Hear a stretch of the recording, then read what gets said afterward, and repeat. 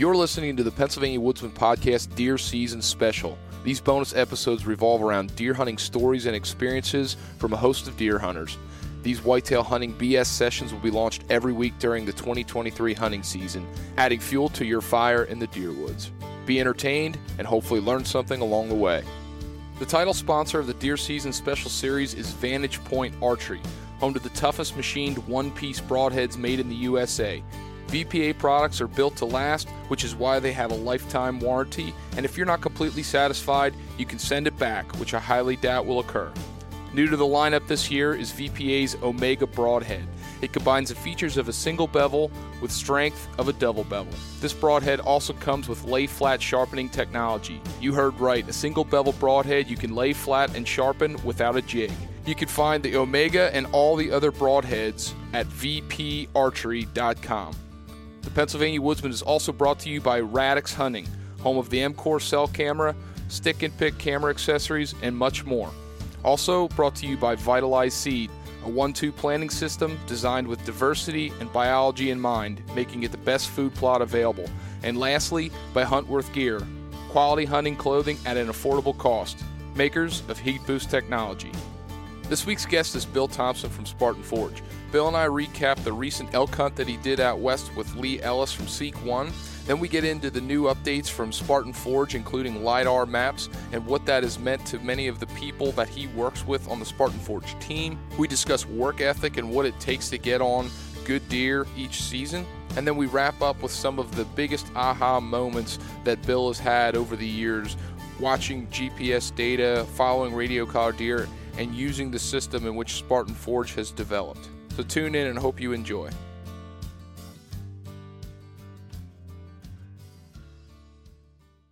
Hey, joining me today on this week's show, I've got Bill Thompson from Spartan Forge. Thanks for making the time to come on and chat with us. How you been? Good. Thanks for having me on, Mitchell. Yeah, you just came back not too long ago from a hunt out west, and I want to hear all about it. Yeah, it was my first kind of elk hunt ever. I'd been on like some rifle ones when I was younger, just helping people out, but nothing like this before. This was a totally different experience. Obviously, we were doing it with a bow early season. I was with Drew Carroll. He's one of the two members of Seek One. And Drew's like a dear friend of mine, and we kind of just became through us trying initially, and it didn't happen right away, but us just happening to fall in with the Seek One guys and wanting to work with them. Drew and I just kind of built a friendship separately from all of that. And I told him a couple of years ago now that, I've always wanted to do an elk hunt out west. Obviously you can do it in Pennsylvania and other places, but, I wanted to do out there alone and unafraid in the middle of nowhere, Montana. So he actually married my wife and I, a little over a year ago, and in like a small thing we had in DC. And then right after that, he had told me like, hey, we're going to do this elk hunt. We're going to get it done. Like, let's go do it this year. So, we went out there and it was public elk out in Montana. We really had our eyes set on, a 300 plus bull. And his goal for the first probably 5 days or so was just getting me on a bull. We were doing like 30,000 steps a day, which for me is a little over like 11 or 12 miles. We were just going nuts, driving everywhere. Like we would get up at 3 a.m. We'd go and road call or like bugle call looking for responses. At 5 a.m. we'd pick where we're going to set up at. We would hunt hard until like 8 p.m. We'd get back to camp. We would eat quickly, record some like B-roll footage of like cooking and doing whatever. Be in bed by 9 or 9:30 and get up in 6 hours and do it all over again. And we did that for a long time. You'll see it in the video. I ended up getting an opportunity on like a 7x6 bull on like the 6th day. And right as I loosed my arrow to make the shot, like when you watch the video, you'll be able to see the elk. If you draw a line kind of where his critical area, like where his backside of his lungs, like I talked to Levi Morgan a couple of days before, and he said just aim like 6 or 7 inches to the right of the crease. And that's pretty much exactly where I aimed. Well, as the arrow was loosed, the elk took a step forward that moved him about 2 feet to the left and ended up hitting the crease in front of the back leg. And there was a guy at a neighboring property that saw my elk 2 days later, and I believe someone shot him like 2 or 3 days later. So he lived through it and was fine. And then on the last day, and that first hunt was a pretty amazing hunt. Like when you see the video, it's amazing. We had everything from rain showers to rainbows to hail to being pinned down by like 2 or 3 smaller bull elk, until I finally made that shot on that bull. And he was a 300 plus. And then on the last day, we had a similar experience where I kind of mucked it up, just being a novice elk hunter, and I ended up not making a kill. I'm sure Drew will kill here in the next couple of days because that's what Drew does. But yeah, for me it was a bust because I had to get home. I had a set timeline that I could be out there for. I'm sure if we could have stayed out there for a few more days, I would have gotten it done. But yeah, that was my first elk experience. It was overwhelmingly positive. Drew's obviously one of the best guys you could ask for to go on one of those things. Extremely patient. And, teaching me the ropes. And it was just an awesome experience that I'll never forget. Yeah, so you've done your fair share of whitetail hunting across different parts of the country, but I know the first time I ever went elk hunting, it was a completely different mindset. Like, what was your goals and expectations of doing a trip like that? I mean, initially, I don't want to name drop, but like I was trying to kind of get a sense of what I should be doing. So I'd actually talked to Ike Eastman that I deal pretty closely with on one of our features called Tag Hub, which is an integration that we use in the Spartan Forge app, which is kind of like a Western draw odds type of thing. And I talked to him and he's like, well, you're a pretty seasoned whitetail hunter. You should, his thought was like a 280 or a 270 is kind of like a 130 whitetail. And he's like, that's really where you should try to be. And so I kind of went in with that mindset, and he probably overestimated my talents, but he thought maybe I should try to be at the 270, 260, something like that. So that was kind of my expectation going in, and we actually passed on some bulls that were smaller earlier, and you'll see it in the video.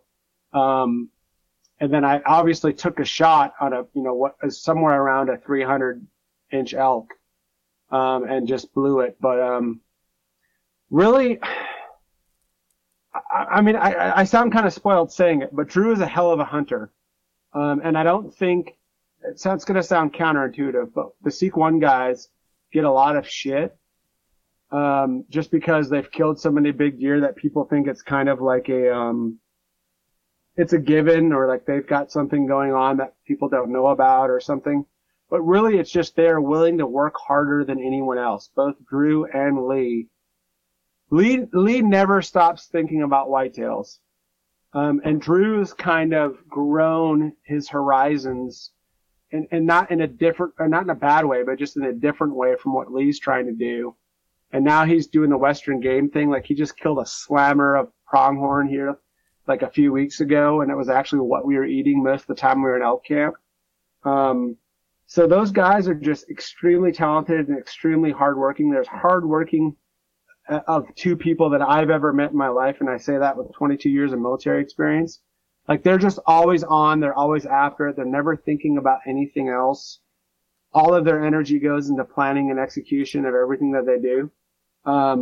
So my expectation was I was going to learn something from Drew and try to kill something that was better than like 260 or 270, and that if we could do that on public land, that was success. And I mean, Drew afforded me 2 opportunities to do that. I just didn't capitalize. But I also learned a ton while I was out there and had a ton of fun. So, kind of like the minimum expectation was that I was going to have fun and learn something. I achieved both of those. And then the other expectation was I would try to kill something that was, a little bit bigger than, 250, 260. And I got the opportunity at that point. So to me, it was a success all around. Like if you grab a guy and say, I'm going to take you whitetail hunting. And his definition of success is, seeing or killing a 130, and you put him in front of two 130s. You've had a good whitetail camp. Absolutely. Like that. So, I mean, I had that similar experience on the elk side.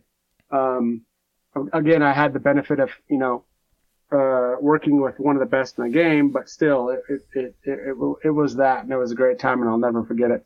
Yeah, and one thing you got to do is you get to share it with people that you enjoy doing that with. You're doing it with friends. You're surrounding yourself with somebody who you've spoken highly of that has such a great work ethic, and from all aspects of life, that just speaks dividends no matter what avenue you're looking at in life, whether it's hunting or just daily life. And that's important because wherever you're at in life, like we were talking off air beforehand, just about the chaos of work life and family and everything else.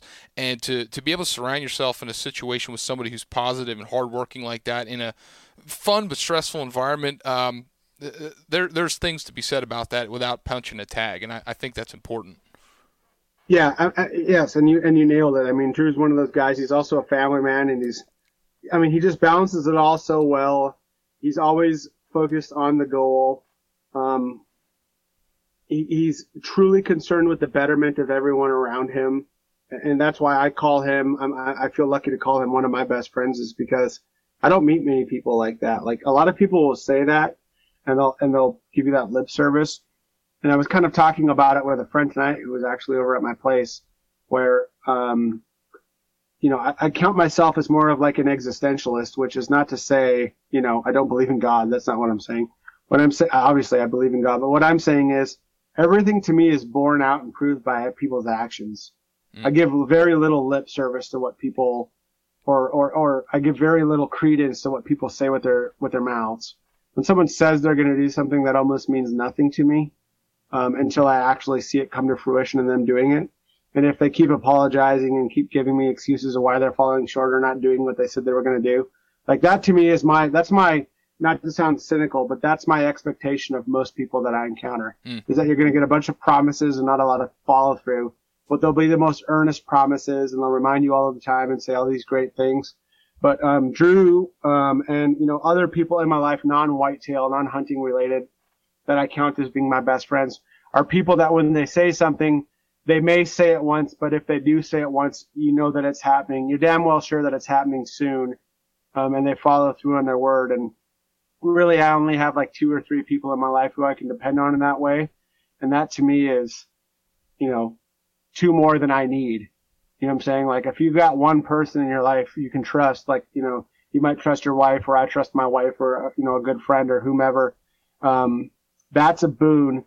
And then if you can find 1 or 2 more guys that are like that are just always there for you no matter what, there's really no measure to what you can achieve. So that's how I orient myself in my life. And that's fantastic, because you're in a very interesting situation just with the people that you've surrounded yourself with, some of the best in the hunting industry, some people that we love to listen to, and you're building something that to me I think is just an awesome product, and it's being proven daily with the people. I've been really happy with the update that you just brought onto the market with Spartan Forge, and I was hoping you could share a little bit about that, because that's come with blood, sweat, and tears, and it's still in the working order. So tell me a little bit about what this most recent thing was that occurred. Yeah, so we just had a massive update, and actually it was kind of on me why it took so long, because it's not easily understood probably by most that don't work in coding, but we built a lot of dependencies in the application that unfortunately first held us back internally, but then it held us back externally with the app stores. But my goal with this update was I didn't want to just chase the other apps that were out there. Like, I could have just gone and built every feature that like a Hunt Stand or a Base Maps or a Onyx had, and just try to provide the same type of value that they have. And I really, from the beginning, made a conscious decision that we weren't going to just chase our competitors, that we were going to kind of build a baseline of features that we knew users needed, like measuring, tracking feature, public land, private land, like the stuff that hunters just really can't get by with. But then once we had provided most of that sufficiently, that we were going to start offering features that the market really hadn't done a lot with, and then continue to do that as we go along. So a few of those features were like Blue Force Tracker, which is, essentially you draw some geometry and you can auto share pins in a location. So if you're scouting with a buddy, or scouting with a friend, or you're hunting with your father or your grandson or son or whomever, you could be auto sharing these pins in an area, and it kind of reduces the friction in texting each other points back and forth. But also, when you start talking about whether you're an outfitter and you're managing many people, or you're a buddy that hunts, I had public land in Maryland that I hunted with like 5 or 6 people at one point. It was untenable to try to text points back and forth. But then also, in the future, there are other features where you're auto sharing location, and there's chat associated with each one of those pieces of geometry. So that's kind of like the first one. The second one was this LiDAR feature, which I wanted to make sure that we had LiDAR for at least 65 or 70% of the U.S. that was at least 1 meter resolution. That's to say, if there's a difference in altitude or of topography in a 1 meter area from another 1 meter area, that you'd be able to see the difference and that the resolution was high enough. So like, for instance, in Pennsylvania, we've got 1 meter coverage for all of Pennsylvania. So if you zoom into any area in Pennsylvania, you're going to get very high resolution coverage of that LiDAR imagery. And then, we got that as well for about 65 or 67% of the rest of the U.S. And we're adding a couple of other states here the next few days. And then just some features that we thought were necessary to update and to make a little more user savvy, which was like our north up function. We put the gear for configuring your land map on every one of the map instantiations. We have the custom map, which, the user can build to their liking. And then we have, an aerial map, an aerial topo map, and a topo map, which are just other, predefined map, representations. So that if you just want to see a topo map quickly, like if you do that, like in a topo or a hunt stand, if you build a custom map of your own, and then you just want to see a topo map, you can be clicking all afternoon. With us, you can just swipe over that compass, or you can select that map from the bottom maps display. I mean, there's still some more learning pains, to get people to understand the product.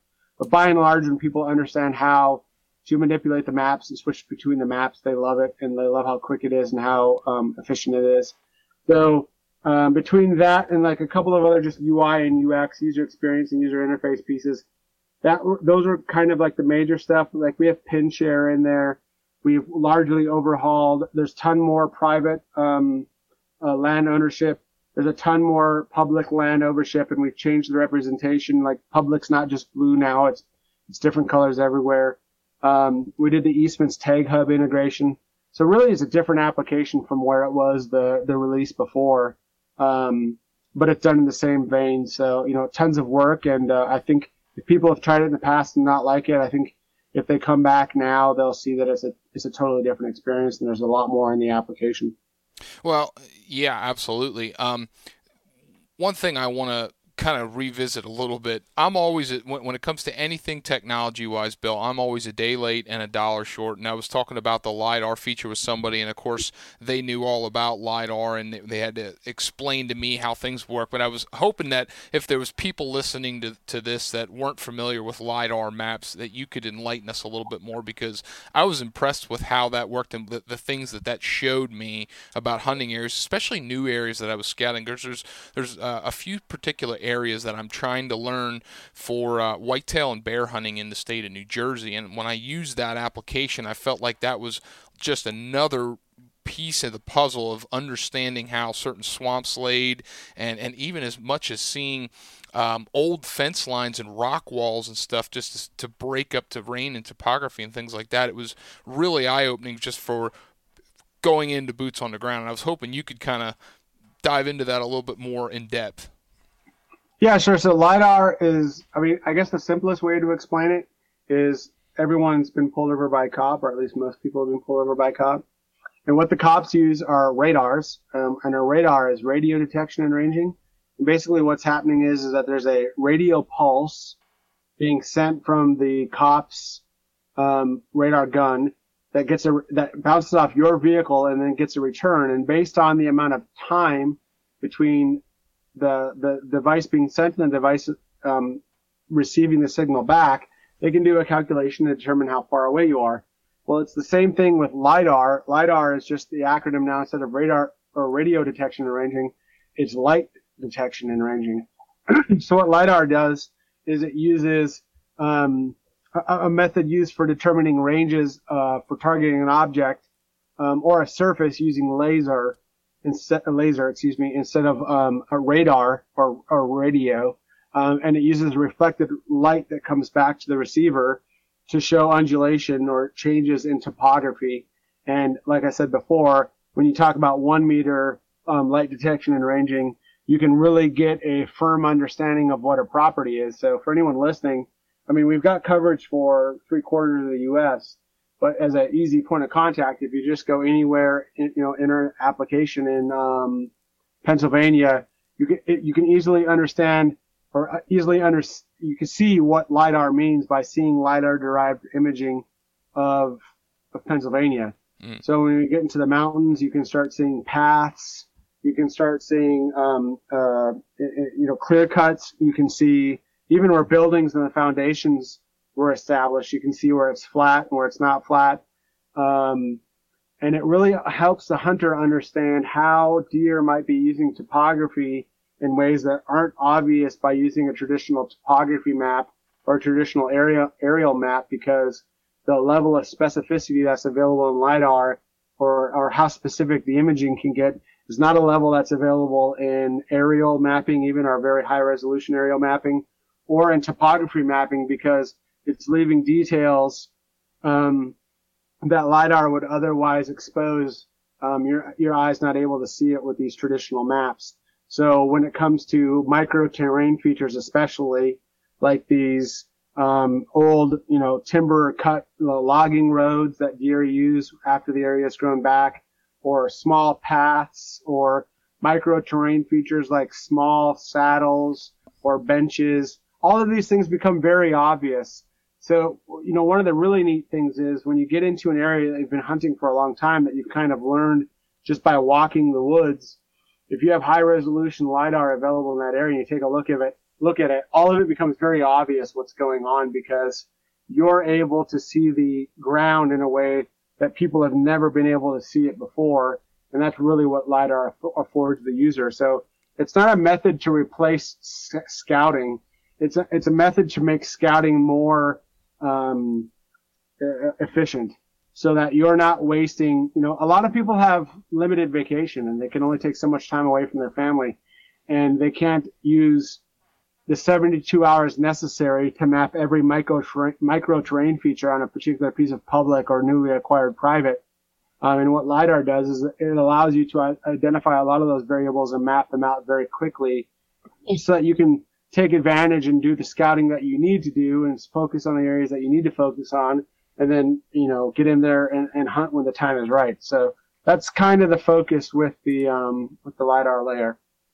With the team of fantastic hunters that you've been able to surround yourself with, I'm kind of curious, have you gotten feedback from people who are just insanely into map scouting and very detail oriented with map scouting? Can you talk about some of their thoughts and reactions to this? And has this changed some of their philosophy with map scouting as when they approach the fall woods? Yeah, well, I mean, I'd like to say that it's kind of turned all of the worlds around, but the secret here is that a lot of these great hunters were already using LiDAR. They were just getting it from disparate sources, or sources that you wouldn't otherwise associate with whitetail hunting, whether that's ArcGIS or state offered LiDAR sources that they're plotting themselves in other applications. But then what they couldn't do is they had to do the analysis at home on a desktop computer and then pass the points to themselves in whatever mapping application or hunting application that they were using. So, I mean, by and large, all of the hunting guys on my pro staff were using LiDAR. They were just having to get it from separate places, and it wasn't as good from a resolution standpoint. It wasn't centralized. It wasn't a layer that it could flip back and forth between other layers that they're using in your traditional scouting program. So really what it did for the majority of our pro staff was centralize it among other features and kind of nest it in one comprehensive mapping program instead of forcing them to go there and get it from everywhere else, but also it introduced them or showed them to the best. We researched the entire U.S. and found the best LiDAR and mapping sources for every area in the U.S. And some of them were surprising. Like some states had LiDAR that were better for neighboring states just because it was part of an ecological or agricultural program that the other state participated in but didn't have or didn't take the LiDAR from it. So it might be like a North Carolina LiDAR repository had the best South Carolina LiDAR data just because they were participating in the same study. So what we did was we went and found all of that best LiDAR data and then overlaid it in our mapping. So we made the process more smooth for our hunters to integrate it. But it also was kind of like a secret among the more psychotic users, like myself and the people on our pro staff, where now this data was centralized and we're kind of making it available for everyone. So for the majority of our pro staff, I would say it was a big game changer in that it centralized it, made it available to them in a way that wasn't available before, and it also allowed them to take it into the field. But it was stuff that they were using in the past that we were just trying to put in more of a central location. That makes a lot of sense too. And like I said, when it comes to the map scouting things and the application I've used, I have not been nearly as in depth to it. But I have to say, in passing between the scouting in the big woods up here for bear or some of the new areas and swamps and stuff that I've been looking at in New Jersey, really, really opened my eyes, and it kind of directed me a lot quicker to certain areas, and I really appreciate that. You talked about being efficient, and that's a big deal for us because, for me, crazy kids, family, and everything else, time is of the essence. And we were speaking about that earlier. The amount of time and effort that you put into work and things. Do you find yourself ever able to take any time to go after whitetails at this point in your career with Spartan Forge? Yeah, no, I really haven't. I was a voracious whitetail hunter up until I kind of went full time on Spartan Forge, and now the way that I allow myself to sleep at night is by telling myself that I'm helping other people become better whitetail hunters. And so I'm kind of like a meta hunter at this point. So I'm the hunter who helps hunters instead of being the hunter who goes out and kills himself. Just like next door to me here is my trophy room, and you can't see it, but there's tons of whitetail in there, and what I've been able to do over the years as being a semi-successful kind of hunter on my own. All of these things that I'm putting inside of the application are all things that I was looking for in kind of separate areas where there was research and there's data being presented that wasn't necessarily for whitetail, but benefited whitetail hunters. Stuff like historical wind layers, stuff like the LiDAR layer, stuff like historical weather, movement patterns derived from fawn recruitment studies. All of these things that I used to look into when I was more of a voracious reader when it came to the research associated with whitetail hunting, that I've kind of centralized and tried to put into Spartan Forge, is I hope benefited other people, right? I know it's benefited other people, but it really hasn't benefited me as a whitetail hunter because I'm not doing it anymore. I mean, I do it sometimes, like we'll do like veterans hunts or like this elk hunt that I just did where I can carve out like a week and devote myself to it. But I mean, October, second week of October into like the third week of November would be a time where traditionally I'd tell my wife, like, whatever you need me to do throughout the year, I'm going to be doing it. But come the second week of October until the third week of November, if I have a spare moment, I'm hunting. And that's gone now. So, yeah, I'm not hunting like I'd like to be. I'm not out there getting after it like I'd like to be. But I do like to think that I'm helping other people. Well, I want to dive into that a little bit more because it's a very unique situation that you've put on yourself. And, in doing this podcast and doing few hundred episodes and communicating with people. There is a motive that a lot of people do want to help each other and they want to share information, but there's usually a cap to that at some point. The quality whitetail hunting information, I feel like the amount of whitetail hunters that are out there's a relative percentage of who's willing to share information, right? And I bring that up because, I've been trying to find people who are really, really good bear hunters in the northeast part of the country. And it's almost non-existent of people who do it on a regular basis and are willing to talk about it and share it to help people. And you're in a situation where you're trying to help people to the point where it's consuming all of your time and there's zero time spent. I think about, from my point of view, Bill, somebody who's, devoted their life, you were in the military and now you're home and you're shifting gears. Like, I want to know, like, why, what would possess you to go to that step in your willingness to help somebody? I'm curious. I mean, there's really what it is it's a multitude of reasons. There's not just one reason why I'm doing this, right? I mean, there's plenty of reasons, and I also don't want to sound like the selfless saint here, because it's not necessarily what's happening. Sure. But there's a lot of things happening. I guess the first one would be, and it's not something I get into, but at least on podcasts, because I think people come here to hear about hunting and not necessarily about why some guy is doing things the way that he's doing them. But I guess the first thing is, it was my experience in dealing with the hunting market, the providers of these other applications that hunters use, is that they actually have a ton of disdain for the hunter. They don't necessarily like us. And they also don't necessarily see the world the way that we do. And that was pretty evident to me, in dealing with these companies, is that they kind of had this, like, we're better than them type of thing. But they also aren't hunters themselves. At best, they would be like a fly fisherman or a snowboarder or a tech person. None of these people were hunters. And they hired hunters to be like product owners and to tell them what they needed to put inside of their application. But it was a business, and there's nothing wrong with businesses per se, because obviously everyone needs to engage in business, and the market needs to be strengthened by people making products to improve consumer experience, and then consumers are willing to pay for those improved consumers experiences. I have no problem with any of that. But the problem I had was sorry, my bird dog here is on the floor causing all kinds of trouble. If you can hear him in the background, I apologize. He's excited. He's talking. He's excited. Yeah.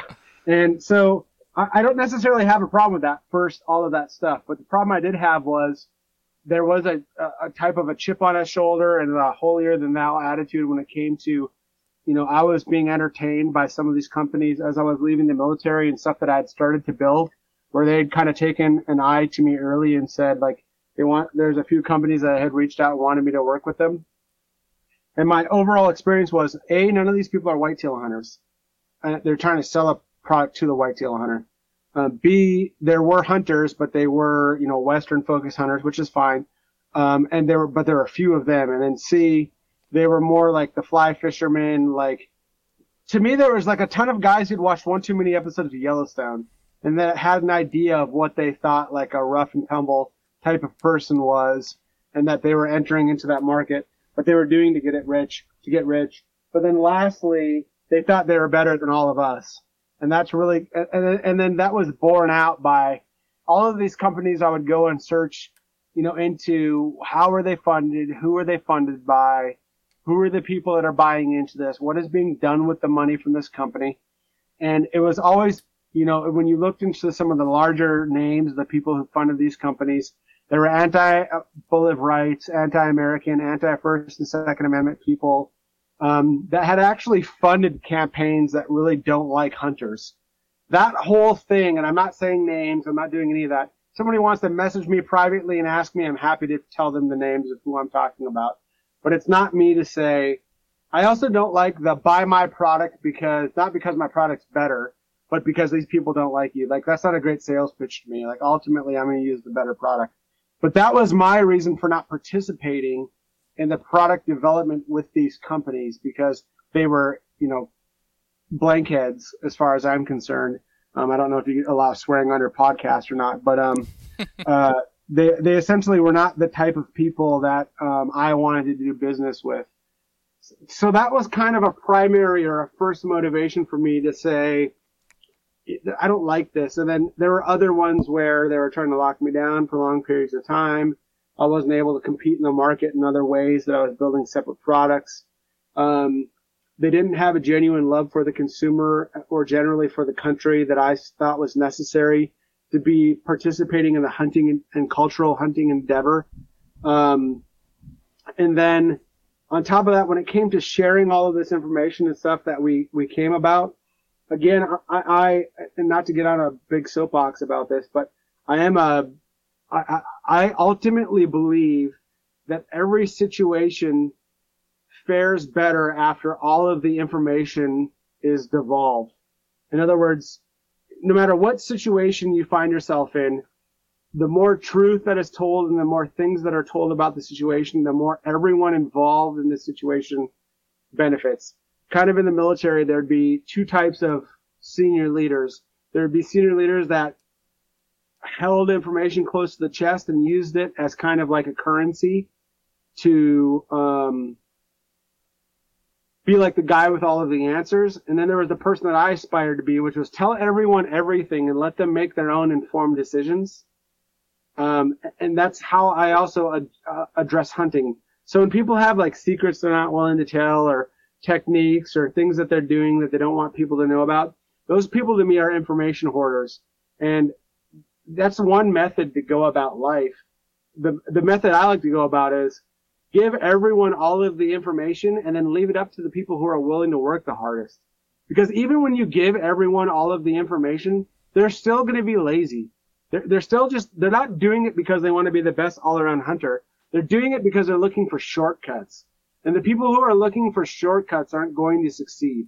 They're not going to become better hunters. They're not going to become better people. They're not going to become better husbands or fathers or daughters or wives or whatever. If you're just doing it because you're trying, like, oh, I need some tips and tricks to kill a big whitetail. The best tip and trick is to work harder than everyone else, and you'll kill one way or the other. And I think one of the best, Andy May is on our pro staff, and Andy May obviously is a researcher and he does his homework and he looks into things.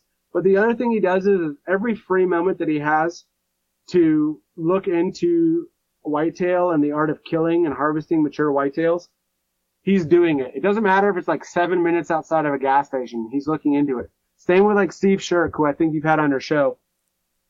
If Steve Shirk's not spending time with his wife or family or his father, he's pursuing mature whitetails. And not only is he doing it for himself, he's doing it for other people, and he's putting other people on top of it. In other words, yeah, Steve charges for his time because we all have to charge for our time.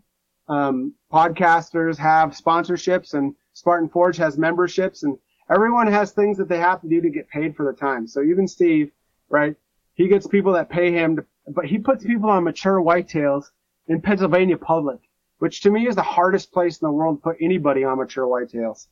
But what he doesn't do is information hoard.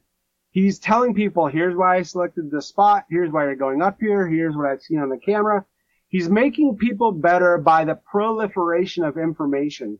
And that is essentially, and I hate being on these soapboxes, but that is essentially the American experiment. And that's why the First Amendment's the First Amendment. We all need to be able to talk openly and share information in a manner that's good for everyone. And like the good man Christ said, I don't do anything in secret. It's all done in the open, and everyone should benefit from it. And so that is the spirit in which I build Spartan Forge, which is to proliferate all of the useful information surrounding the pursuit of wild game and make it wildly abundant for a person that has a limited amount of time when they enter the field, so that they can participate in this culture and they and their family can participate in it and hopefully benefit from it by the taking of wild game and the sharing it among people that they love. And if I can achieve that end as the CEO of Spartan Forge, then to me this is a good day. I really like that, and I want to dive a little bit more into something else too. You were talking about work ethic and the drive, and I've heard you talk about that from other applications like in life and other shows. But thinking about we were name dropping here. We talked about Andy May, Steve Shirk, Lee Ellis, all people who you have a lot of respect for that work hard and have an insane amount of drive. Those are things that you can't teach. I don't know how to improve upon those things, like mental strength. Like, we can go to the gym and physically improve our strength, but mental strength is one of those things that is I don't know how you just flip of a switch you improve upon that. But I think you're somebody who has insight on that, and you surround your people in the hunting industry that do. Like, what are your thoughts on that? Like, people who are too prone to taking shortcuts, but want to work hard and want to succeed. Like that's a tough conversation. Yeah, I mean, the people who take shortcuts and want to succeed just want an easy. To me, I'm not speaking for everyone. Obviously, there are outliers on this distribution, but to me, it's just people that want the recognition without the work, and so when I talk to people and I say, look, you just have to put in more work. If they're not willing to do that, then probably whitetail hunting is not the thing for you. Like, in other words, you're just looking for some easy admiration or recognition for something. And in this case, it's killing a big whitetail, which people can luck out on and do, but you're not going to do it consistently. I mean, look at freaking Lee Ellis or Steve Shirk. And I put them in the same camp. Yes, Lee Ellis has a YouTube channel. He's got hundreds of thousands of subscribers. If Steve wanted to, he could probably do something in the same vein. It just doesn't interest him. What interests him is putting people on big whitetails and sharing in that experience. And I'm not saying that Lee's bad and Steve's good, or Steve's good and Lee's bad, or Lee's good and Steve's bad. I'm not doing that. That's not what I'm saying. What I'm saying is what drives them to make the sacrifice to do what is necessary to be successful are two separate things. But they just revolve around whitetail hunting. But they're separate things. So if you're not willing to make the sacrifices and to do the homework and to put the information together and then apply the work necessary to get it done, like I said, 30,000 steps, 40,000 steps a day with Drew getting on elk. If you're not willing to do that in a public land scenario to get on a mature elk, then go pay someone 20 grand to go put on a big elk. And then hang it on the wall and tell people how hard you worked for the money that paid for the elk. But apply your energy in an area that keeps you interested so that you can apply that energy. And if you don't find yourself doing it in whitetail, then maybe it's just a passing interest to you. And that's fine too. We need people who have a passing interest in whitetail. They support the largest segment of the market. No, not everybody's going to be a psycho for whitetail. And nor should they be. Maybe they just want to participate in it culturally. But those people shouldn't be upset when they don't harvest a mature animal. They should just be happy with the 2-year-old buck or with the doe and take it home and feed their family and have a good day. But don't resent people. Most of the hate that a guy like Lee Ellis gets is from people who resent him, who wish they could be him or wish they could do that or wish they had the drive to do those things. When people look deep down inside of themselves, and most times when you hate someone else, it's not because of the other person. It's because of something that inside of you that you're making up for, that you lack, that you are projecting on that person in order for you to sleep at night, so that you can feel good about yourself. You're just going to find that thing that you hate about that person so that you can ascribe that hate towards them so that you can rationalize your own shortcomings as a person. Because if you are willing to work as hard as Lee is and do as much as he is, then you wouldn't resent him for being successful as he is, because you'd understand what it took and you'd get out there and do it. But all I'm saying is, if you don't have that, if you're not willing to bring that effort to bear, don't hate people that are, but also don't be upset with your mediocre results. And also don't even call them mediocre results. Just understand, hey, I just want to harvest a doe or a 2 or 3 year old buck. And if every once in a while I get a big one, then God willing, that's what it's going to be. But it's just, find your thing in life where you're able to put that kind of effort in. whether it's your marriage or your girlfriend or your car or school or your job. It doesn't have to be whitetail. It can be anything else. But if you're not willing to bring that effort to bear, then you should examine the reasons why you're not able to, and then go find a domain, a competence domain, where you're willing to put yourself all into it. And that's where the meaning will be found, and that's where you'll be the best you are in life. Like, that's where you will naturally excel, because it won't feel like work.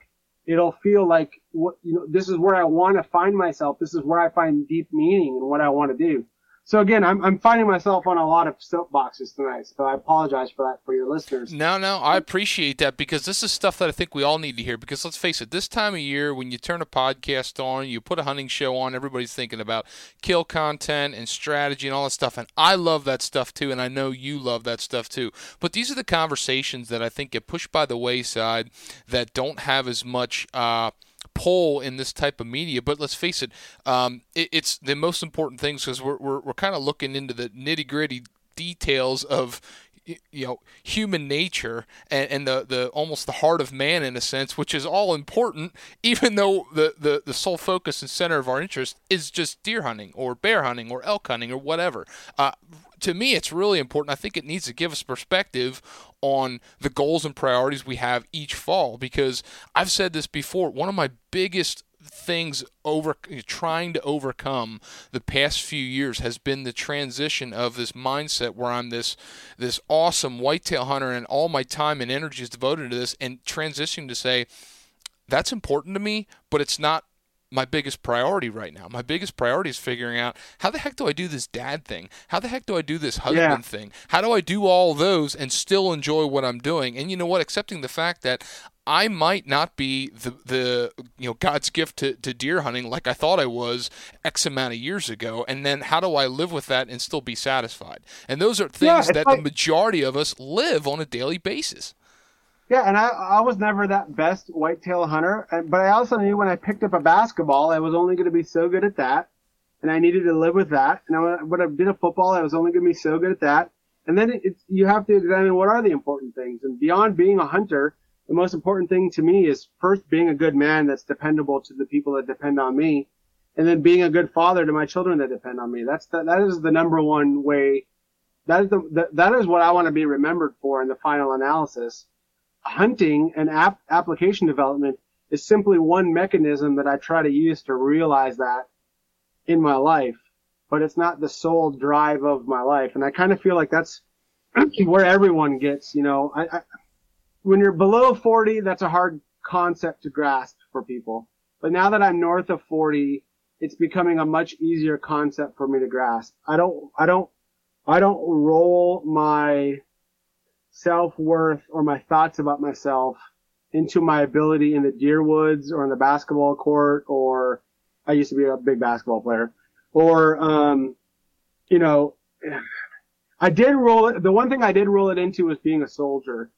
But also that is a young man's game.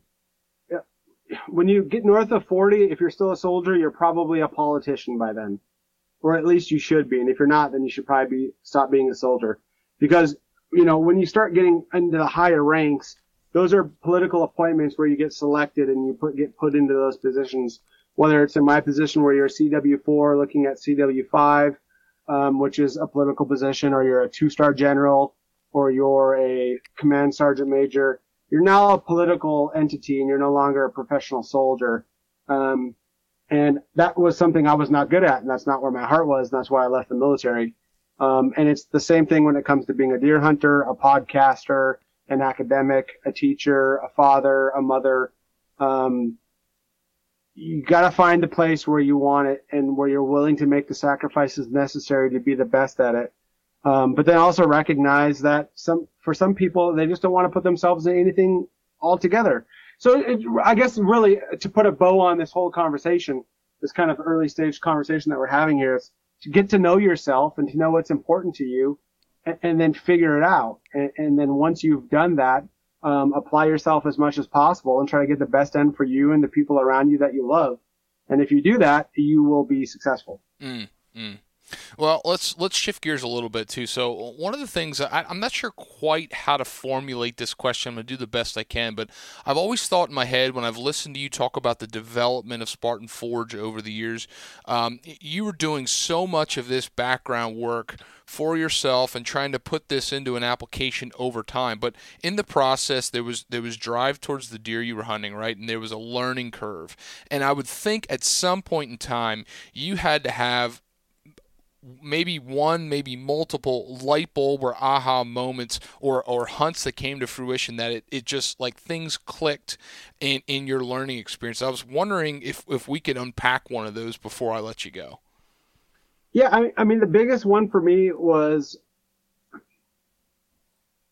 90%, 95% of whitetail will follow a formula, and you can figure them out by generally applying that formula, which is they're crepuscular animals that are going to move mostly at sunlight and sunrise and sunset.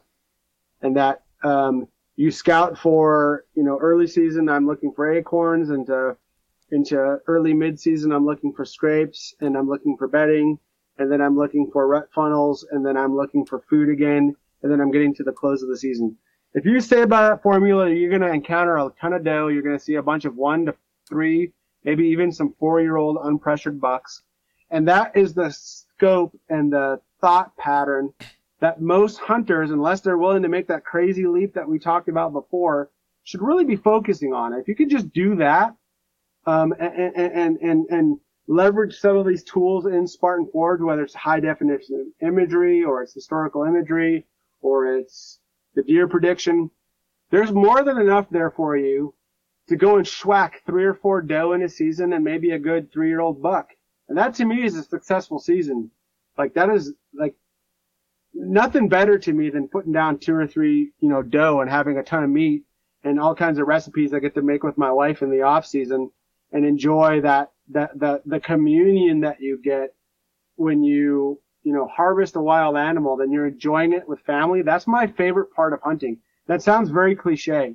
I know it sounds cliche, but it's really become my favorite thing is like my wife and I doing wild game cookbooks and picking out recipes and saying like, here's what we want to do with our next neck roast, or here's what we want to do with this backstrap and stuff like that. Like that is the full circle of hunting to me that really makes it all worth it.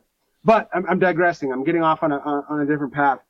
To answer your question, the biggest kind of aha moment for me was all of that's fine for your 1 to 3-year-old bucks and with your does. When it comes to the business of killing 4 or 5-year-old bucks and beyond that, throw all of that out of the window and focus on that individual buck and understanding what that individual buck's tendencies are.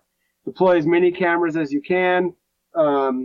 Do as much research as you can. Pay attention to patterns as much as you can. And forget everything you've known about bucks up until that point. Just focus on learning that buck. Now there are things that you can learn about general bucks as well, general mature deer.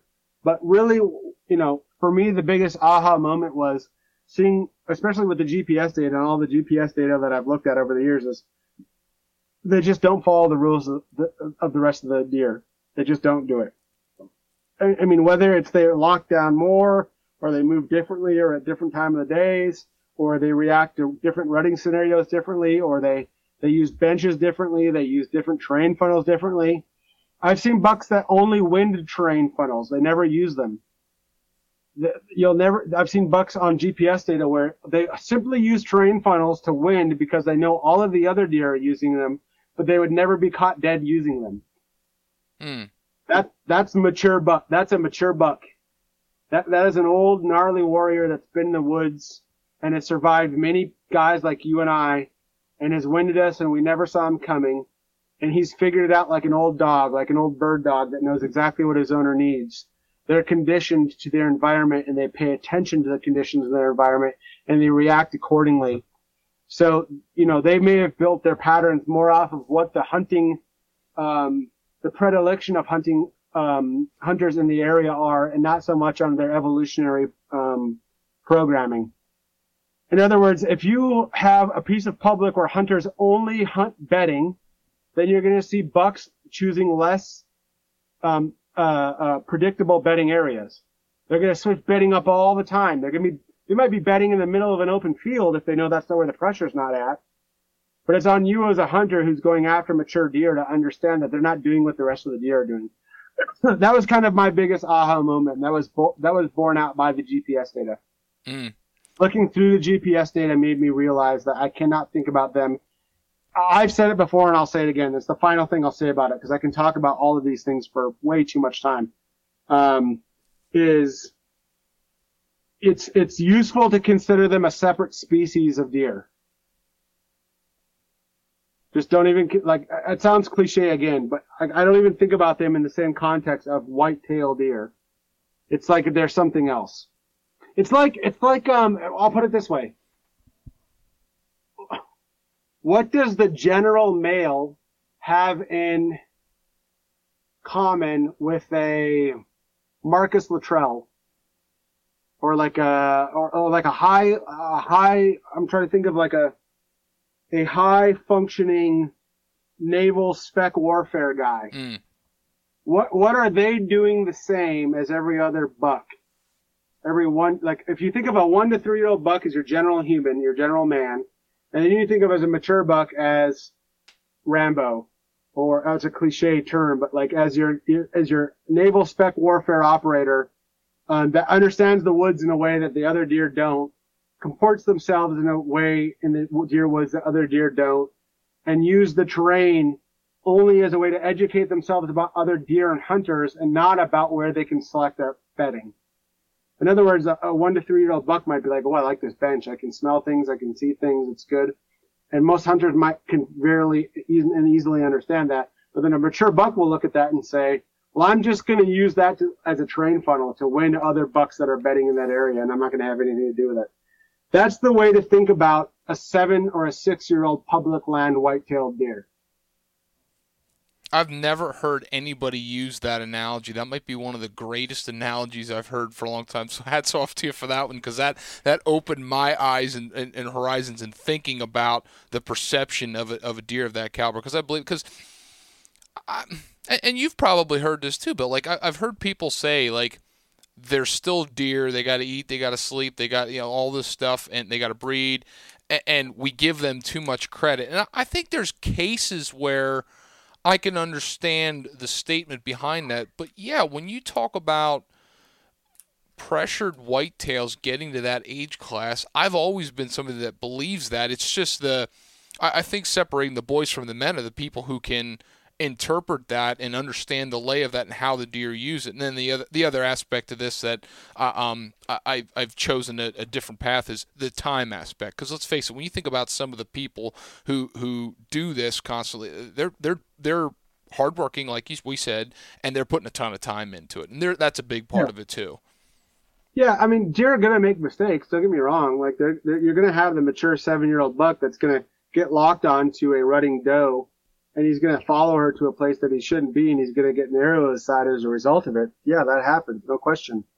But if you're talking about everybody that I've ever talked to, and I don't know about these people that say what you just said, I'm sure they're out there, and I'm sure they could be right in some circumstances. Every mature, reliable whitetail killer that I know that kills 1 or 2 mature whitetails every freaking year on public ground, or even private ground, would all say, yeah, they screw up every once in a while, but you can't just show up and rely on them to just do what deer are doing and to screw up and you're going to kill them. I mean, sure, maybe if you've got all of the time in the world, you can wait for them to make that mistake and they'll make that mistake, but they're not making that mistake often. I'm sorry, I look at the GPS data and I'm looking at, like, I'm plotting the temperature, I'm plotting the wind direction, I'm plotting where the other deer are bedding, and I'm looking at how that buck's using the area. It's not the way that the other ones do it. I'm saying that empirically based on white-tailed deer GPS data. Now, if you're hunting some private land bucks, yes, you can get some bucks that get very old and stay very stupid because, like a dog that's not been trained, they don't have a forced evolutionary response to become furtive with their movement because they have been educated by hunters.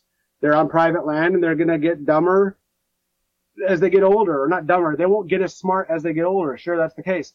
But when I look at private GPS, or when I got public GPS data of mature, heavily sought after whitetails, they're doing crap the rest of the whitetails aren't doing. Yes, they'll make mistakes. Yes, there's ends of that distribution where, yeah, they're going to make a mistake and someone might get lucky on them. And generally that person, might be out in the woods more than other people are. So maybe they would say something like you said before, but I do give them a ton of credit. I do see a lot of thought going into, or not thought, a lot of evolutionary response going into how they navigate the whitetail woods and how how I've seen bucks in GPS data that don't respond to the first rut. 6, 7, 8-year-old bucks that don't even participate in the first rut. I'm not sure why exactly, but they don't. And those ones live a long time. Those bucks die on a hill somewhere alone. Well, let's face it. We could make the case that women have caused many other problems and many other men's behind. But we won't. That's a different podcast. We won't go down that rabbit hole. But I mean, I think a buck living to an old age class like that speaks dividends to that topic. Yeah. And so I see what you're saying about their deer. They've got to eat. They've got to do this. Yes, they do. They absolutely do. And yes, they will make mistakes. But when I look at the mistakes made by a 3-year-old, 4x4, that's 110 inches versus a 7-year-old 5x5, that's 140 or 150 inches. There's a ton of difference there. Absolutely. And I agree with that completely. And I think it speaks loudly when you talk about the people who do it on a consistent basis, because they're the ones that talk about these things with a fine-tooth comb and get you to think outside of the box when you're talking about those next steps. Man, I've really enjoyed this conversation, Bill. This was a completely different avenue what we're normally used to with hunting podcasts, and I loved it. I think this was perfect for this time of year, so I appreciate that. Before we get going, anything you want to leave us with? No, just check out the app. Let me know what you don't like about it. Let me know what you do like about it. I respond to everybody on social media, like I said before. I love having whitetail discussions with people. I love hearing what they do or don't like about the app. There's a free version of the app that you can go download and just get an idea of how I think we're doing. We're a horse of a different color.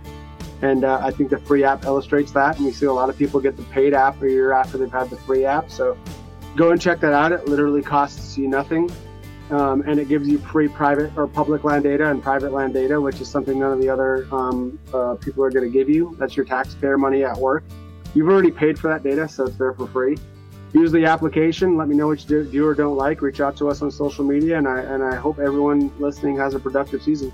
Fantastic. Appreciate it, Bill. All right, dude. Have a good night.